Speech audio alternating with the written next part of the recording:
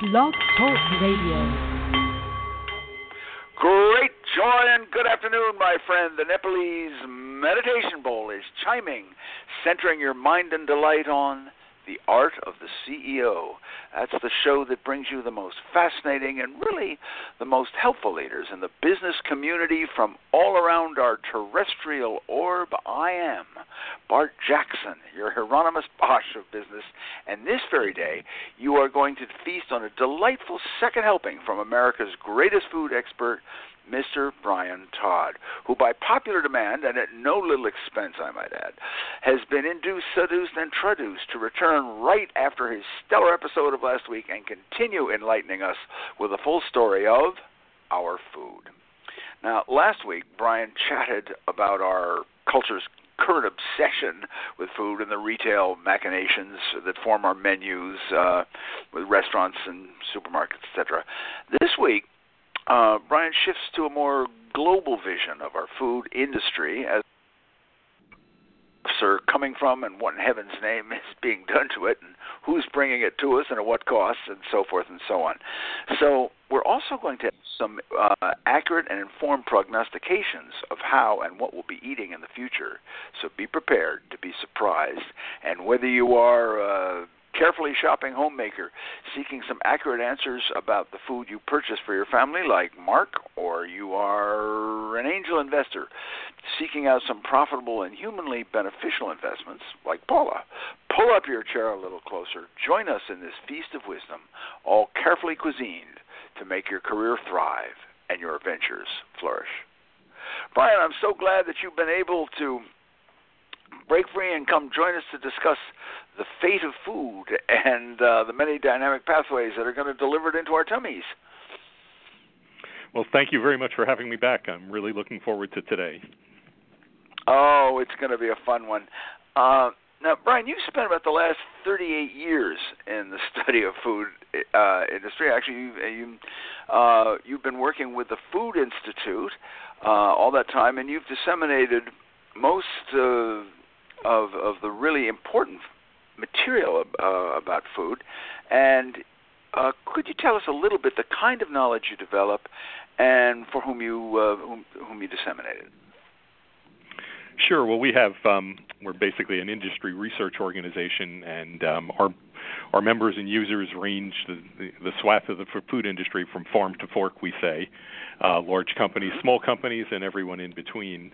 And the type of information we've been providing, I've been here 38 years. The Food Institute has been around since 1928. But right now, the food industry has developed into a $1.6 trillion industry, which is tremendous compared to where I was 38 years ago when it was a fraction of that. And more recently, we're finding it's going much more in the online section of the market. Oh, now that's interesting because I have heard that the retailers, the all over retail population, said when they delivered that we spent $5.3 trillion on retail this last year, and of that, an interesting mere 9% was online. Was the food industry be about that percentage or fairly close? Actually, it's built up tremendously over the past few years. As a matter of fact, right now, there was a report out this week about 5.5% of food spending is online, and that is actually up, they say, 22% from a year ago. So growing rapidly, but still as a 5.5% of a $1.6 trillion business is pretty substantial. Yeah.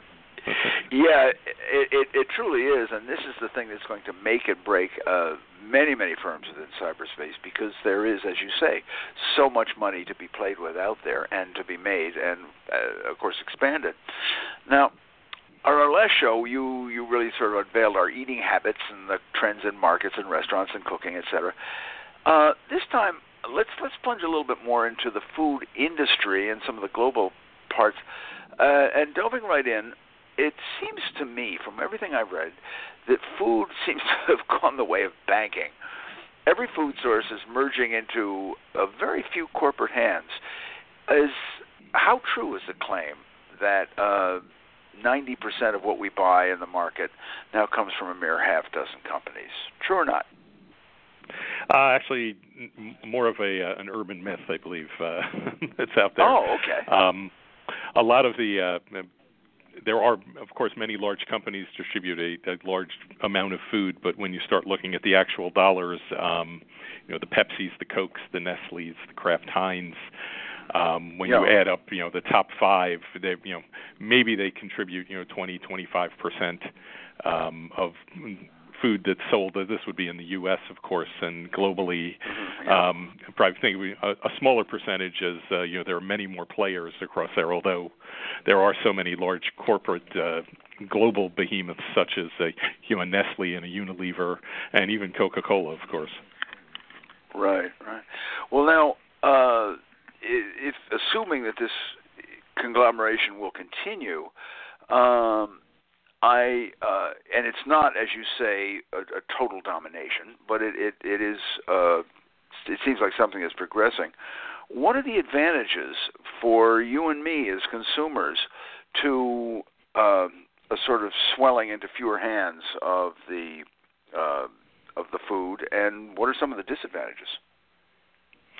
Sure. Well, some of the advantages, in many cases, are that the larger companies are making more products available. So smaller specialty products, particularly over the past few years, the larger companies, the Hershey's, the Unilevers, are buying up smaller niche companies. So giving them a bigger audience, such as Hershey with the Crave meat snacks, Unilever with Sir Kensington's specialty ketchup. So something that maybe previously would have had a small regional following now opens up to to the entire U.S. and indeed in some cases the whole world. So to me, it's giving more and more choices to the consumer that's out there, and also in many cases making it more economically feasible and available because of the economies of scale. As far as disadvantages, I think everyone talks about the big food companies and taking over, and they're in it for a profit, and of course they are because they're publicly traded companies in many ways and have to answer to their shareholders. But at that time, just that it's too big and it's in too few hands in some cases. That's the way some of the critics will look at it in that sense. But I still think overall it's the benefits outweigh the negatives. I just want to make sure that the two aspects come in on this about we look at this conglomeration. And first of all, when a major company like Nestle's or Unilever buys a product, a standalone product, they're typically offering them primarily distribution, sales, marketing, and so forth. They're not necessarily changing the product. This so often happens in all industry with these buy-ups. So the product is not changed, I believe, as much as we think. And secondly, there are a whole lot of other small specialty entrepreneurial niches waiting to take its place. True or false? Yes, very much true, and I think an example of that would be Ben & Jerry's and Unilever. When they purchased it many years ago, kept the the product the same. Kept Ben & Jerry. Kept right, yes. And it became the following kept it, and even to this day, I'm sure many people don't realize that Ben & Jerry's is not made just by two small guys in Vermont anymore like that. But probably the taste is very, very similar to what it was when they were stirring it out back in the barn. My guess would be so. If you have just joined us, you are listening to The Art of the CEO, which every Tuesday at 2 p.m. Eastern Time streams magically through the mightily misunderstood realms of cyberspace, where you may listen and download this and all our shows by visiting theartoftheceo.com. We are on live radio and a whole host of internet streams, but the best way to find this and all the past shows is to visit theartoftheceo.com. Now, Brian, we touched on this last time, but I wanted to come back to it from another angle. We talked about, we mentioned that how seasonality has gone out of food, those rare periodic delicacies of fruits and vegetables that we could get only a month a year now have become monthly staples, daily staples, January through December. And this is due very much to the huge cross-global fresh food delivery systems. Can you sort of give us an idea of how the delivery system have expanded and grown in say the last decade? Oh, sure. Well, there's been much more just availability, and a lot of the reasoning behind that, and the cause of that, improvements in logistics, computerization in many ways, where people can access things much more quickly, rather than waiting for going back my 38 years before when a fax was a modern device and people would be waiting for orders to come over. So the whole supply chain has just speeded up so much. And also the advent of traceability of food products, so they can go right to the source and know exactly how much is there, how much is being shipped, and kind of get it into the supply line more quickly. And then, of course, just the technology with larger container ships and better technology in freezing and refrigeration. It's just, it really is amazing how much it has changed over the past few decades. And then, of course, just the expansion of, more and more ports and larger ports, even in, be it, New York, Newark area, has increased tremendously. And they've had to change the the bridges so the container ships can fit under them. So, we're just seeing more and more products being available and coming in. I think it's amazing.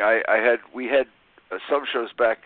We had a shipping expert come on, and he was talking about these 2,000 container ships that go along, and he mentioned that he said, "Do you know how they handle piracy on the high seas? These large container ships?" I said, "I have no idea." He said they outrun them. They are these huge container ships have enough power that they are faster than these cigarette machine gun toting pirate ships. Literally cannot keep up with with today's cargo shippers. This means obviously that they can get things very, very fast.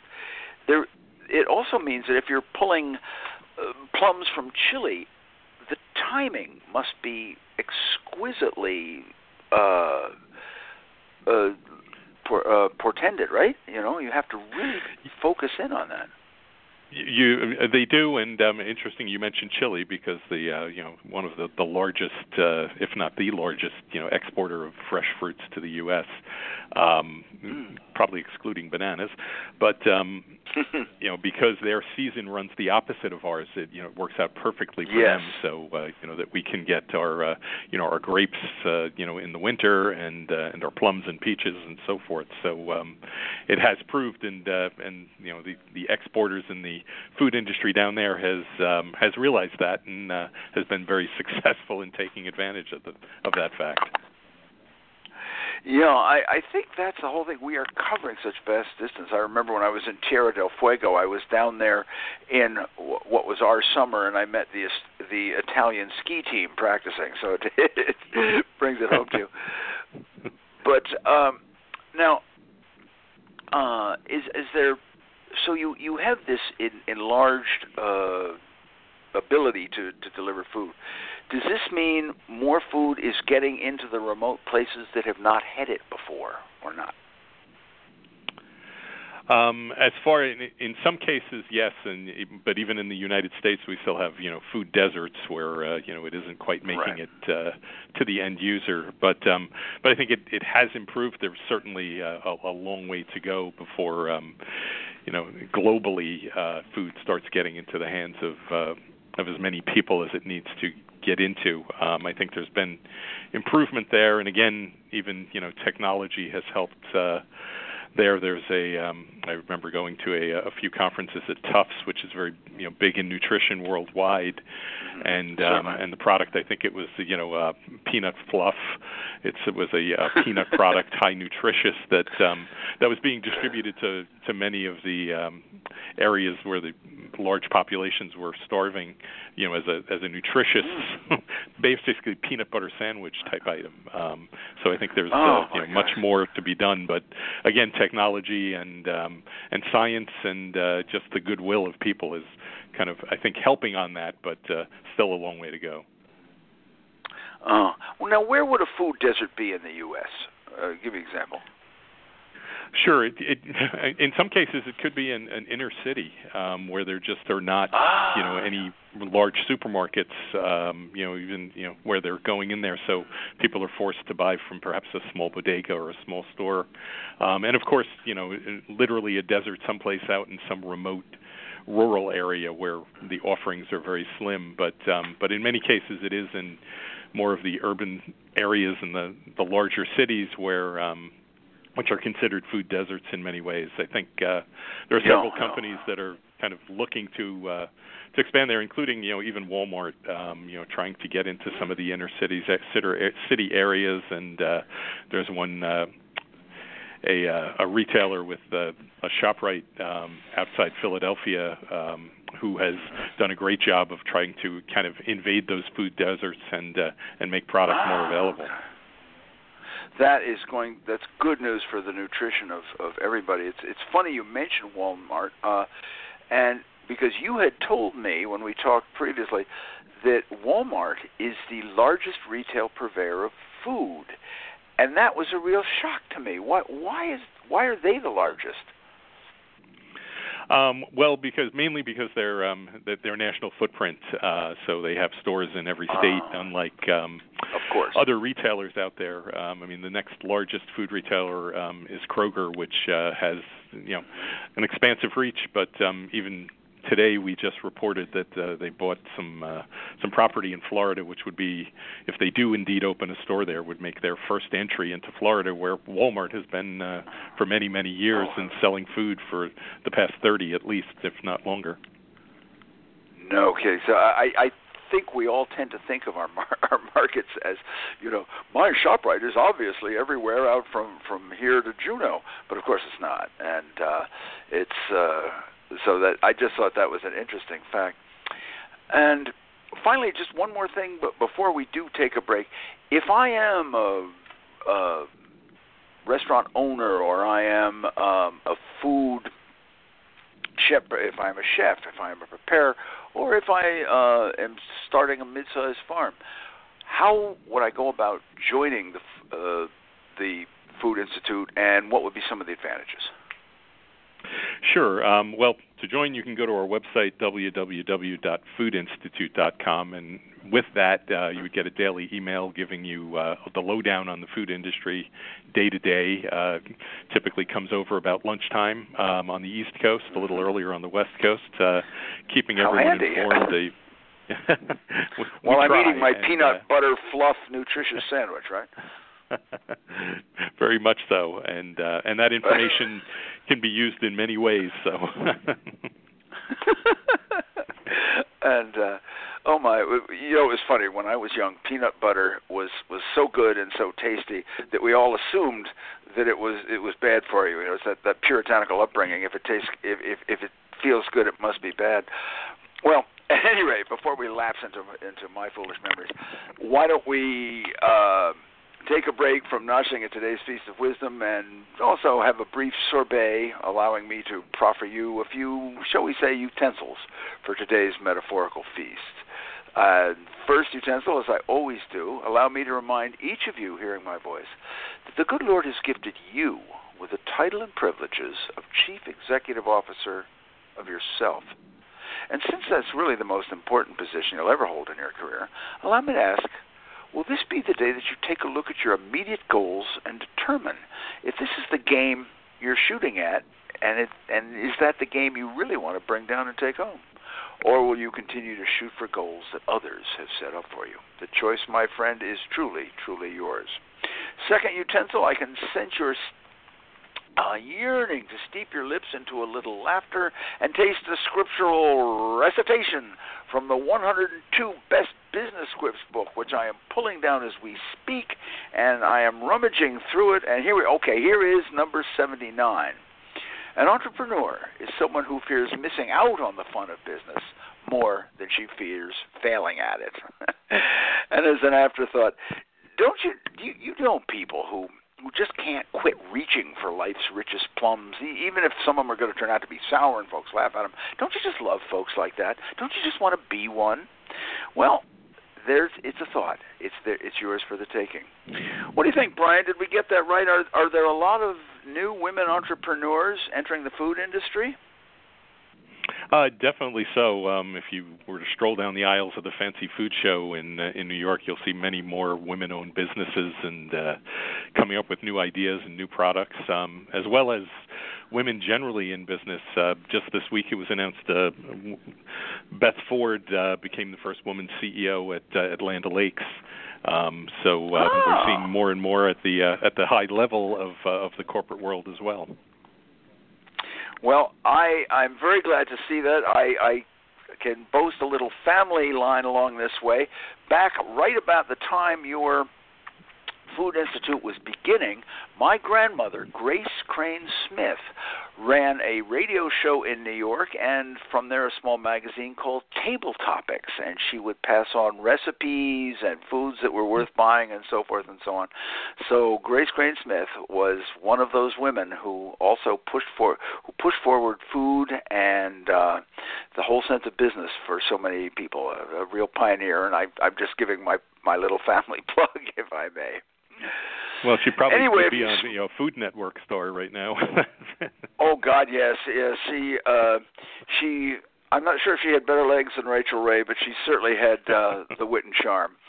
And if you smirked a bit over that quip, by the way, we have them literally by the books full. Just go to bartsbooks.com and get 101 or 102 Best Business Quips, and you will pull out of your quiver some sweet mirth and clever barbs that are going to just add a little light and laughter to all of your fellow coworkers, and it's going to be good fun. And as the third utensil, we sumptuously spoon out to you the answer to last week's business quotation. That is the name of the individual who said, I love this one, "May the gods confound that man who first discovered how to distinguish hours and set up a sundial to hack and cut up my days so wretchedly into such small portions." Those words were spoken by none other than the ancient Roman playwright Plautus, who even then was haunted by time being sliced too thinly. He was, by the way, the playwright whose play was adopted to A Funny Thing Happened in the Way to the Forum. So stick with us, because later on in the show, blurting your way comes another enriching quotation, and if you are among the learned souls who knows the author of that quote, simply scribble that sage's name down as you believe him or her to be, and email it right off to info@bartsbooks.com. That's info@bartsbooks.com. And if you are correct, your knowledge will earn you a soul-stirring gift, freshly disemboweled from the dungeons of Bart's Books. And before we return to Mr. Brian Todd, who is rolling out all the mysteries of what we eat, allow me to introduce to you the company by whose good graces we're here today, and that firm is Amsden Art, the creator of some of the most inspired and really effective art that you will ever want presenting your firm and your message. Dorothy Amsden insists on what I can only term old-fashioned quality. I personally witnessed her work. She puts copy on a page, book, annual report, whatever, line by line, carefully to put your precious words to the greatest effect, and wait till you see the cartoonist she puts to work for your material. Her projects have garnered national awards from publishers and the American Hospital Association, to name a few, and I must tell you, I have recommended Amsden Art to several colleagues, and they have all thanked me afterwards. So if you need reports, booklets, ads, anything that requires artistic visual presentation, pick up your pen, dip it in the inkwell, and jot this email down. Dorothy, DOROTHY, at AMSDENART.com, AmsdenArt.com. And if you are a Art of the CEO listener, you may get a free consultation by phoning Dorothy's team direct at 609-405-8000. I'm sorry, 609-405-8066. Schedule a time to lay out your project. Carpe diem, my friend. You are indeed worth it. And now, let us return to Brian Todd, who is going to bring to bear his unrivaled expertise in the food industry and make us all aware of what we eat and how it gets to us, and therefore terrify us a little. Anyway, unfair. Brian, it seems to me that the food industry is, as you have pointed out, doing a really impressive job of gathering good foods from all over the world to the households that can pay. But one's food attitude, I fear, is often shaped by how much of it one can get. We've got a world's population nudging 7.6 billion. Can the food industry, as it is now, are we capable of feeding all of those hungry Homo sapiens, as it is now? That's a great question, Bart. In many ways, as you know, mentioned before, in some ways, food is getting to where it has to go, but in many other places it is not. But of course, the U.S. is still the premier food producer in the world, and it's amazing when you look at what crops it is growing and exporting, across the globe each year, from corn to soybeans to meats, reaching into the far reaches, and it is really truly amazing that they have continued to expand production, pretty consistently over the past several decades, and continue to do so. Personally, I'm sure there will be a tipping point. Exactly when that happens, I know there are others out there that can come up with numbers much better than I can on that end. But certainly for the foreseeable future, we're still supplying a great amount, and as I said earlier, unfortunately, there will still be areas that will not be receiving that benefit.